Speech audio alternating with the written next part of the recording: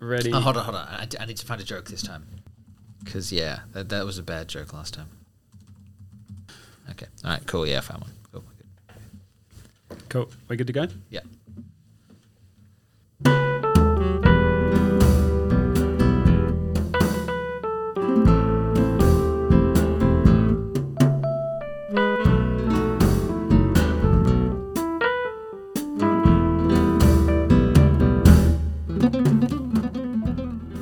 Welcome back to A Christian and a Buddhist Walk into a Bar. My name is Jamal and I am a Buddhist. I'm Jacob and I am a Christian. Wonderful to be with you again. It is wonderful to be with you again. My words are going all over the place this morning. It's one of those mornings when we can disclose this, Jacob. So we also run another event. We legitimately go to a bar about once a month, and we invite our other friends who may or may not be Christians or Buddhists, and we just have chats and talk about things. And we were actually there last night, so I have seen you twice in 2 days. But I think it's one of those nights when you go home and everything's very great, whatever else, and you've had a great night, but also like your mind's running a little bit, so it takes you some time to get to sleep. And so then when we're recording a podcast, like first thing the next morning as well, it's just a bit like, oh man, my sleepy brain is here. Yeah, no, I get that. Yes, which is the perfect time for us to deal with the most academic article you have ever sent through. It's from JSTOR and everything. Yeah, no, that's it. Look, the longer we go, the more I'm going to send through random academic articles. Yeah, don't worry about that. We'll just say, if you're ever in the lovely city of Canberra and you want to actually walk into a bar with a Christian and a Buddhist, hit us up on Gmail at Christian Buddhist Bar. And we'll let you know the next time we're actually in a bar rather than a podcast studio. Correct. And you're welcome to come along. Look, I have dreams of one day taking your little recorder to the bar and recording an episode at the bar. I like that. But the noise would just be terrible. I don't think we'd actually end up getting anywhere on it. But we can discuss this offline.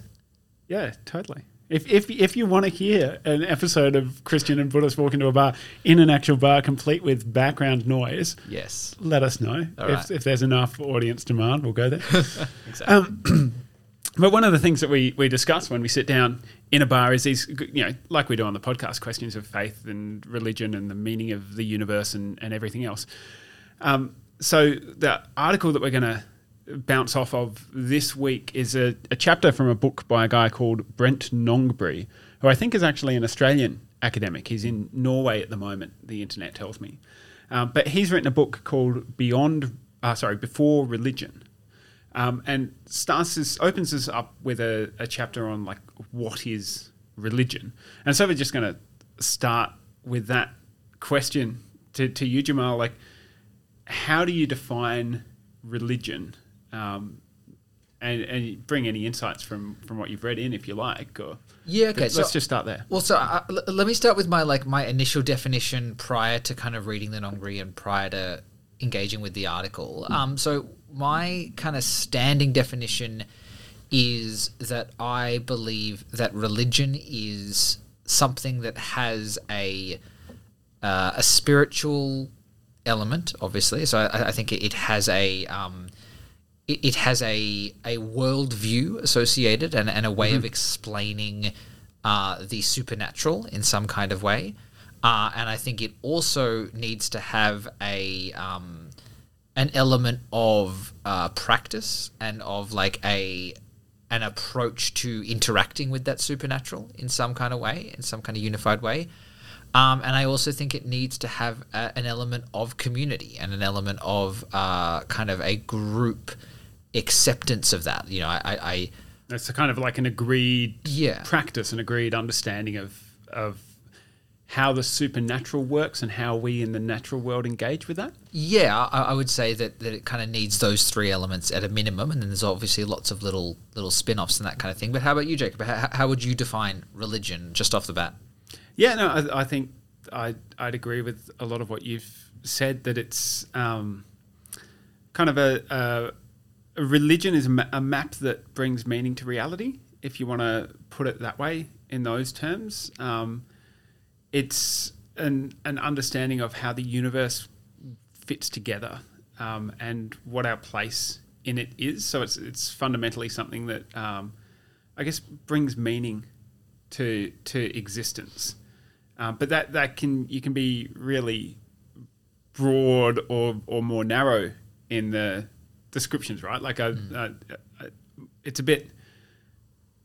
My definition is maybe a bit fudgy because having looked at Ngongbree and a few other things, I'm increasingly persuaded that it's really difficult to define a thing called religion. Part of what Ngongbree picks up in his article, he quotes a guy called Eric Sharp who says that to define religion is far less important than to possess the ability to recognize it when we come across it. Right? Yes, and I would completely agree with that, right? So I think one of my initial reactions is, if the question is like, what is a religion? My initial reaction is, who cares, right? Like, yeah, like at the end of the day, whether or not you call something a religion or not, I don't think has very much of an impact on the thing itself. Like, there might be some legal status and non-profit tax issues or whatever else. A whole other thing we could go into in that. Yeah, but I don't think that it is inherently some kind of like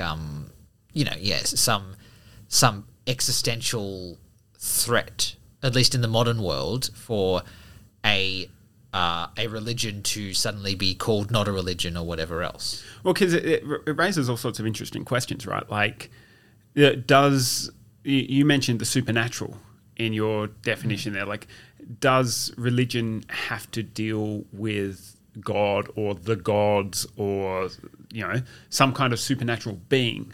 Well, and so I have a personal view about this being a Buddhist, right? Because I think Buddhism is one of the very common things that I would define as a religion. That I think most people would. Well, but no, I don't know though. The amount of people who, when I talk to and go, "Hi, I'm a Buddhist," and they go, "Oh, like, Buddhism isn't really a religion." There is a very common view, and I'm not sure whether it's most or not, but I don't know, 50-50, I'd think, between people that think of Buddhism as a religion and people that think of Buddhism as not a religion and as instead a practice or a philosophy. Yeah. Yeah. And it's one of those things where it's like, we were talking about this actually last night at the bar around this idea that like Buddhism is kind of the cool religion these days. I think you can, you can get away with being religious if you're Buddhist in a way that you can't necessarily very easily in other religions. So, because you've just said you're almost not religious or seen as not religious. Well, exactly right. And so certainly in the world when there's I interact with a lot of atheists and a lot of people that are very skeptical of religion, but they seem to be kind of cool with Buddhism. It's like, it's not one of those Judeo-Christian religions or whatever else. And a lot of people go, well, yeah, it's not really a religion. It's just a philosophy. Now, personally, I think it definitely is a religion, but yeah, it's interesting living in that intersection world where, and I think the core tenet of why people don't think Buddhism is a religion is because it is non-theistic. It does not have a god or any gods. And for a lot of people, religion is something that needs to have a god or gods in order to definitionally be a religion. Which is why atheism is not a religion, right? As much as some religious people might insist it has religious elements. Well, but this is the thing, right? I would say that atheism... Well, definitionally, atheism is the lack of religion, right? Or the lack of a god, actually, if you want to get really... Let's be pedantic about this, sure, for goodness sake. Okay, all right. So yes, so atheism is the lack of a god. Now, I would say that Buddhism is an atheistic religion. Sure. Right? It is maybe to use parlance that might be more easily understood in the world, a non-theistic religion. Mm-hmm. Atheism, as we define it, I think is very tied up with the idea of secular humanism, and I think secular humanism is a religion, right? I think the way that we treat science and the way that we treat rationalism and a lot of the kind of core tenets of secular humanism these days, I go back to kind of my general test, right? Like, does it provide a theory with which to explain the natural and the supernatural? You know, does it have communal practices, and you know, does it kind of you know, does it provide a method and practice with which to interact with the world? I think it does. So I would argue that most atheists are religious, but their religion is humanism or rationalism or that kind of thing. Again, that might be pushing it for some people, but yeah. So we'll pick up this idea that Nongbre has then. There's other stuff there that we can come back to, but he wants to follow the philosopher Ludwig Wittgenstein, who is a great theorist of language, to say that what a group calls itself and how a group describes itself actually matters. And he wants to go so far as to say, if you don't think you're religious, then you're not actually religious. Like let's take the claims that, for instance, secular humanists, most of whom that I know, wouldn't describe themselves as religious. In fact, quite the opposite most of the time. If they're saying they're not religious, why shouldn't we take that at face value? Yeah, and I think on a fundamental kind of level of interacting with people, I completely agree with that, right? I would never go to a secular humanist and go, hey, by the way, you know, you're actually religious. Because yes, someone doesn't identify as religious, they shouldn't have to identify as religious. They shouldn't, you know, like, you know, hey, we live in the 21st century. People get to define their own reality here. You know, they get to define who they are and how they interact with the world. You know, we are no longer in the 1200s. And I'm not sure if listeners to the podcast have twigged yet, but Jamal is like massively relativist in everything in a way that I can't quite get my head around. So he can just sit here and go, yeah, you're whatever you want to be, man. And that's true. So one day, Jacob, when we've decided to make a 2-hour-long podcast, we're going to tackle my stance of contradiction is not really a problem and doesn't really exist, and you know, it can be the Buddhist special. Yes, there is no such thing as contradictory statements. Anyway, we'll move on from that. But yeah, so I agree with you, right? That I agree with Wittgenstein that, you know, the way people define themselves matters, and that's important. And I don't think we should try and enforce any definition onto any group of people. That being said, I think that you know, I think that there is, you know, if we're talking about what is a religion, I think it's an interesting topic to unpack. And actually, the part of the Nongbre that I want to go to here, which I think, I think it is practical, but I hate it. This is like we're discussing an academic article, and here you're talking about like practical things. No. Well, so he makes the point towards the end that essentially the functional way of defining religion is anything that is close enough to Protestant Christianity that we can say is kind of like that. Yeah, anything that looks, smells, feels vaguely like Protestant Christianity. Which I think is the most Eurocentric kind of like... You know, I have deep anthropological problems with that statement. And, like, I get what he's saying in a practical sense, which is, like, at the end of the day, we talk about religion just based off referential understanding. And essentially, if we have a point of reference to it, we can call it a religion, and we're just going to use that. Mm-hmm. I just think he's getting into really problematic weeds of...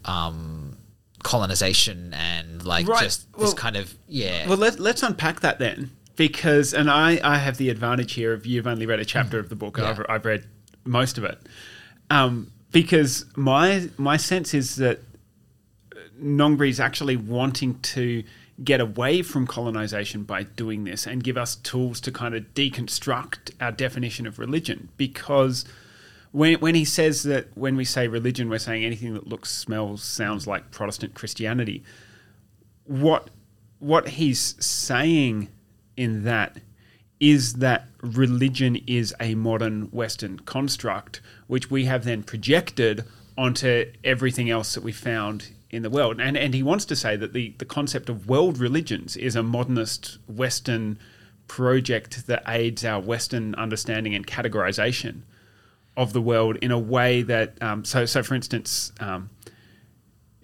I think Nongbre would argue, and many other scholars have, that to call Hinduism a religion is purely to put a Western term on something and to describe Hinduism in a way that prior to the British colonization, whatever other word you want to use, of India, that no Hindu would have ever thought to describe their cultural and religious practice in that way. Even using the word religious there is problematic on Nongbri's account, right? I mean, yes, but we're getting into linguistics and not definitional things here, right? I mean, the issue is that we're using English as the lingua franca and we're using an English word, right?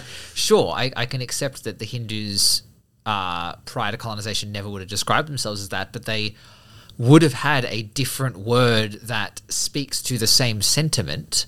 And, okay, yeah, there's a problem that we use the English word and we define it via Western Anglo-centric terms. But, the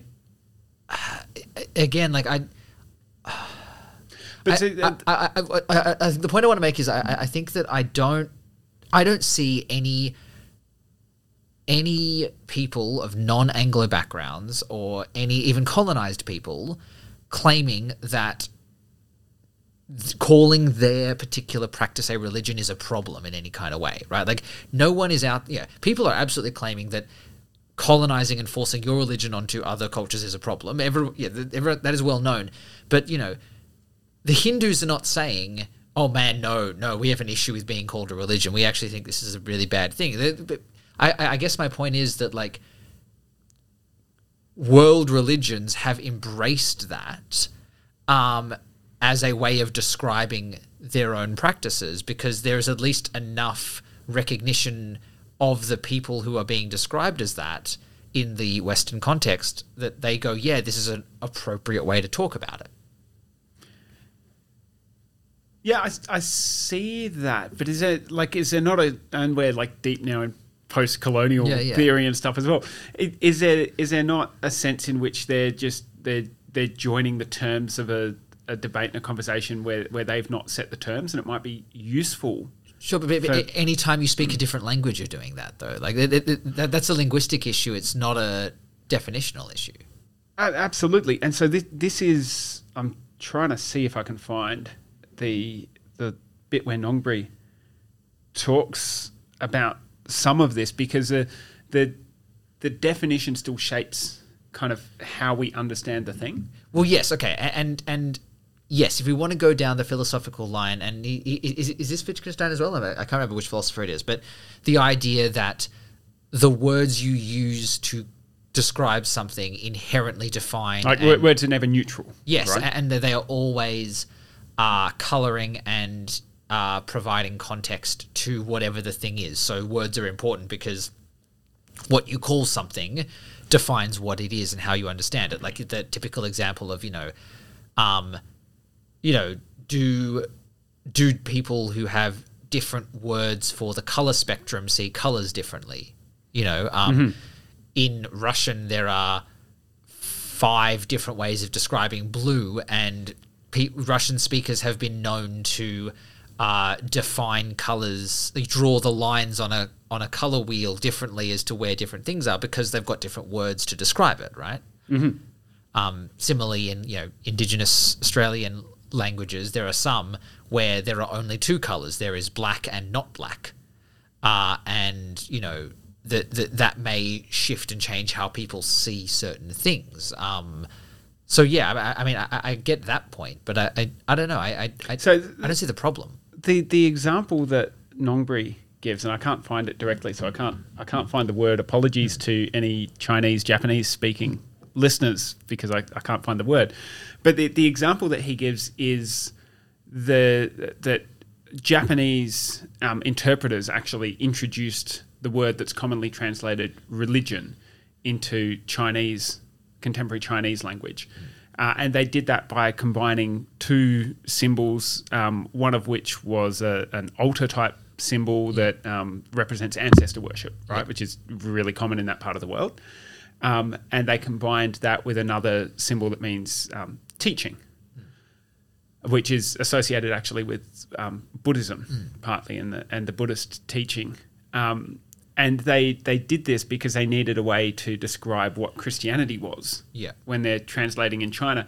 But that carries very different connotations within the Chinese language to what the word religion does in English, to the point where on Nongri's reading, there are many things that in English, in the Western world, we would describe as religions that Chinese speakers would not want to class in the religion bucket because they don't match that word in China. So So right. So and I guess part of his argument is just to push a little harder is that religion has this connotation in the West, at least, of being an essentially private, individualistic, spiritual pursuit. Now, in your definition, you mentioned community, right? And that's important, but it's always a voluntary community, or at least that seems to me the way that it's often discussed. And is that not fundamentally a Protestant idea about what belief and faith means, and that the individual faith is prioritized over a communal identity or cultural practices or... No, I don't think it is. I think if we want to talk about... So, all right, so here's an interesting theory that I have. One of my theories of why Buddhism is so popular in the West right now and why Christianity is actually so popular in the East. I think Methodist Christianity is like the fastest growing religion in the world because a bunch of Chinese people are converting in China. Right. Yeah. And so my theory behind that is that actually each of those religions speak to the fundamental tenets of the societies that they don't come from better than they speak to the tenets of the societies they do come from. So Buddhism is inherently an individualistic religion, right? More so than a lot of others. At least Theravada Buddhism is focused on you attaining your own enlightenment and processing your own kind of delusions in your mind and resolving a lot of those conflicts, which fits very neatly into the kind of the modern Western kind of social construct of individual above the community and around, that you got to kind of look out for yourself and fix yourself, right?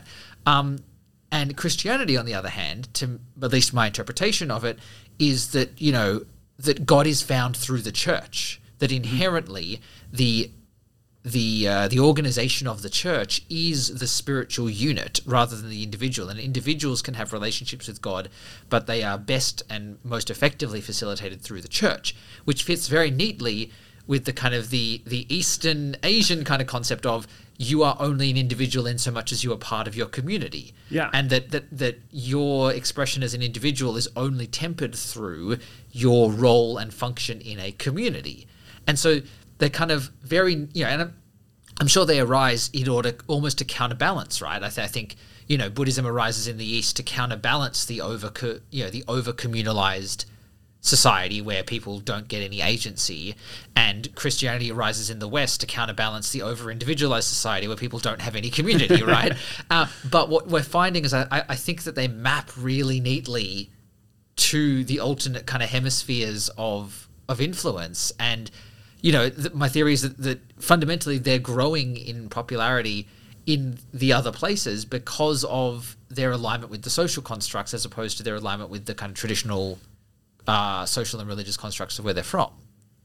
Yeah, okay, that's really interesting, and does raise all sorts of questions about, well, how did they arise where they arose in the first place? It kind of like it's a bit of an awkward segue, but one I'd like to make about the birth of Christianity in the ancient Roman world at the time, because it does seem on a whole bunch of metrics that when Christianity appears in the 1st, 2nd, 3rd centuries AD, that it comes into a world that is ready for that kind of religion, or at least ready enough. I'm talking in the non-Jewish, the Greco-Roman Mediterranean world, because scholars argue that Christianity in ancient Rome doesn't look like a religion in the sense that the Romans and the Greeks and whoever else practiced religion with their pantheon of gods and the sacrifices that you do or whatever, that it looks like a philosophy. Well, wasn't Christianity essentially a small sect or cult until Constantine? Like, wasn't it this kind of very, very small, semi-marginalized group until Constantine took it on? There's a whole other discussion that we could have there, and maybe we should. Estimates vary, but it's something like I think it's something like 1/3 of the Roman Empire is estimated to be Christian by the time of Constantine. Okay. So it's not that small. There's a lively debate of, is Constantine leading this thing or is he following this thing, and exactly what's happening there. I could wax lyrical about that for a while, so we can do that sometime. But what you see in the earliest Christian apologists, and in fact the early practices of Christianity, is that they're not competing per se with the Greco-Roman religious practices and the cults and the temples and all the rest of it. Where they're actually engaging and who they're competing with are the Epicureans and the Stoics and I can't remember the name of the other one, but like these schools of philosophical thought, to the point where guys like Justin Martyr and certainly Augustine belong to and found like schools, and so they're basically running teaching colleges, the prototypes of the modern university on the lines of what Aristotle and Plato and so on did.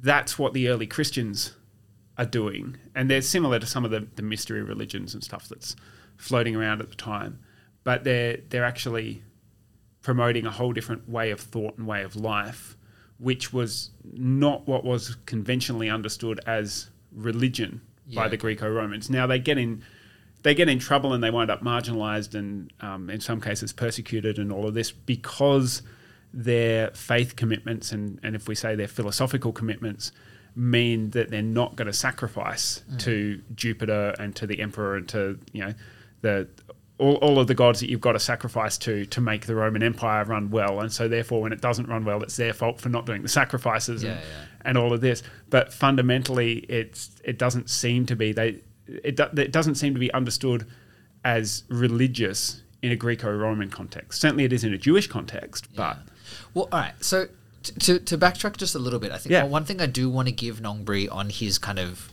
anything that looks like Protestantism definition, right? And I do take your point that he's saying it is a Western construct. I will contend the point that definitionally religion is only a Western construct. I'm still not sold on that. I still think that they're again. I think Nongbri's definition of religion is a Western construct. Sure, that's fine. But like I think that's so caught up in where he's from and what his view on religion is. That I think, is he American? Is that where he's Australian, I think. Australian, okay. I think. Yeah, but I could be wrong on that. Either way, he's deeply Western and deeply in the academy. And I think that, there is a hegemony that exists there that he's just essentially buying into rather than actually being a bit more expansive with his thinking.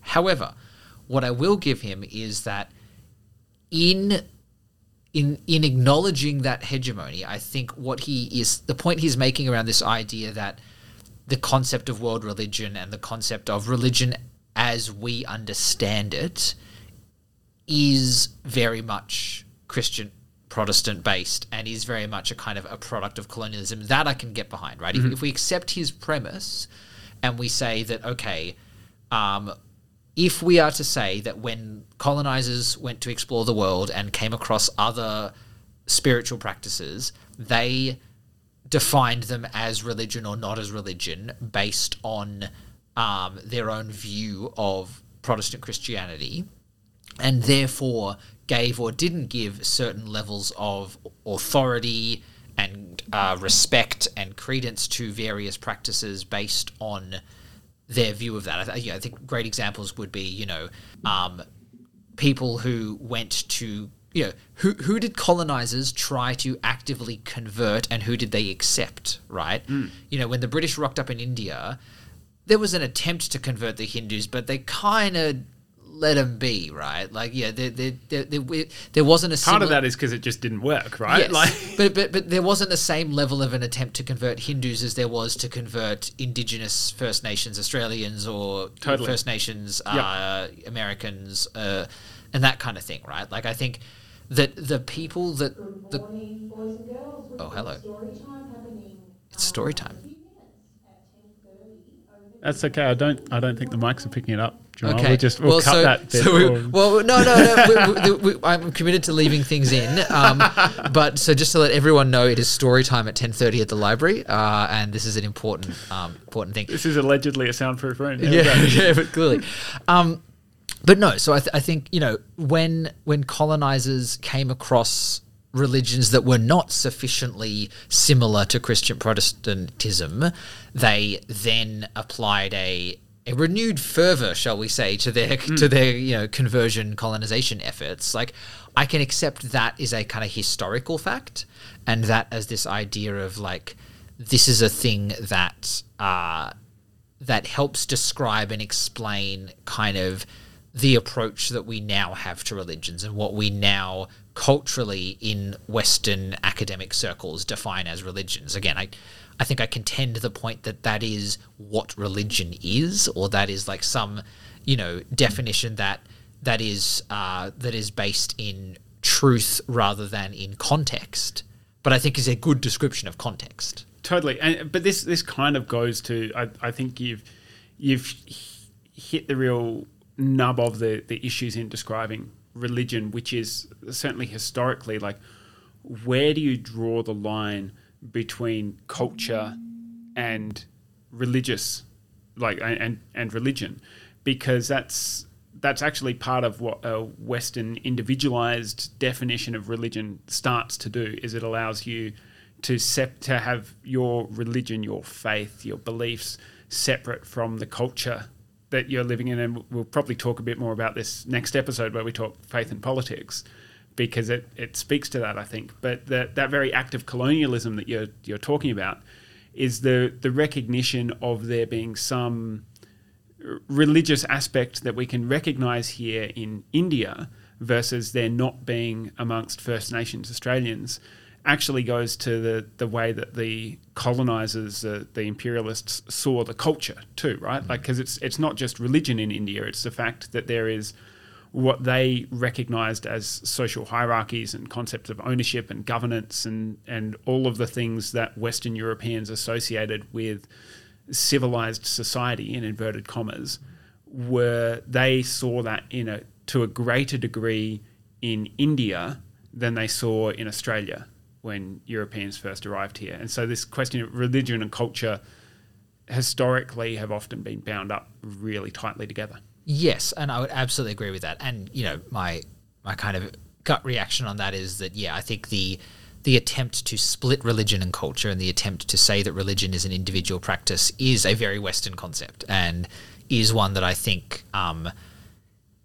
only pays credence to the Western concept of religion and not the kind of the concepts of religion that I feel are more holistic. But I think that is a good point for us to pause this episode and maybe make this one a two-part, and we can come back next time and talk about religion and culture and the intersection there. How do you feel about that one? Yeah, let's do that. And also what cultures view as religion or non-religion.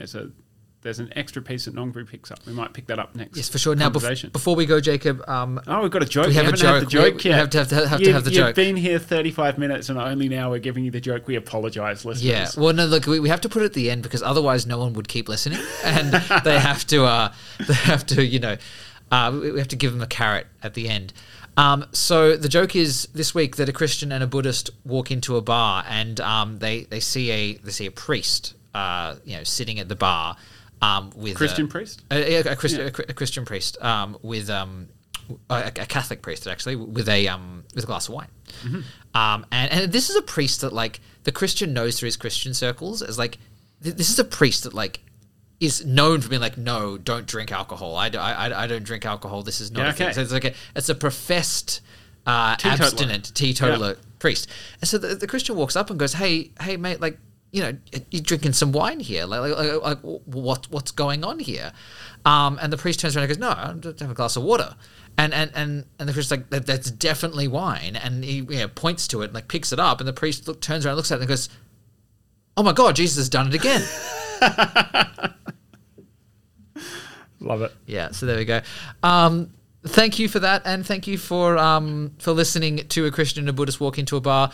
We would love to hear your questions, your thoughts, comments, criticisms, all those things. We can be found at christianbuddhistbar@gmail.com. We certainly can. The music, as always, is by Kevin MacLeod.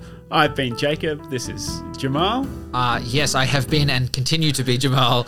And we will see you next week for our continued discussion on Nongbri and the hairy topic of what is or is not a religion.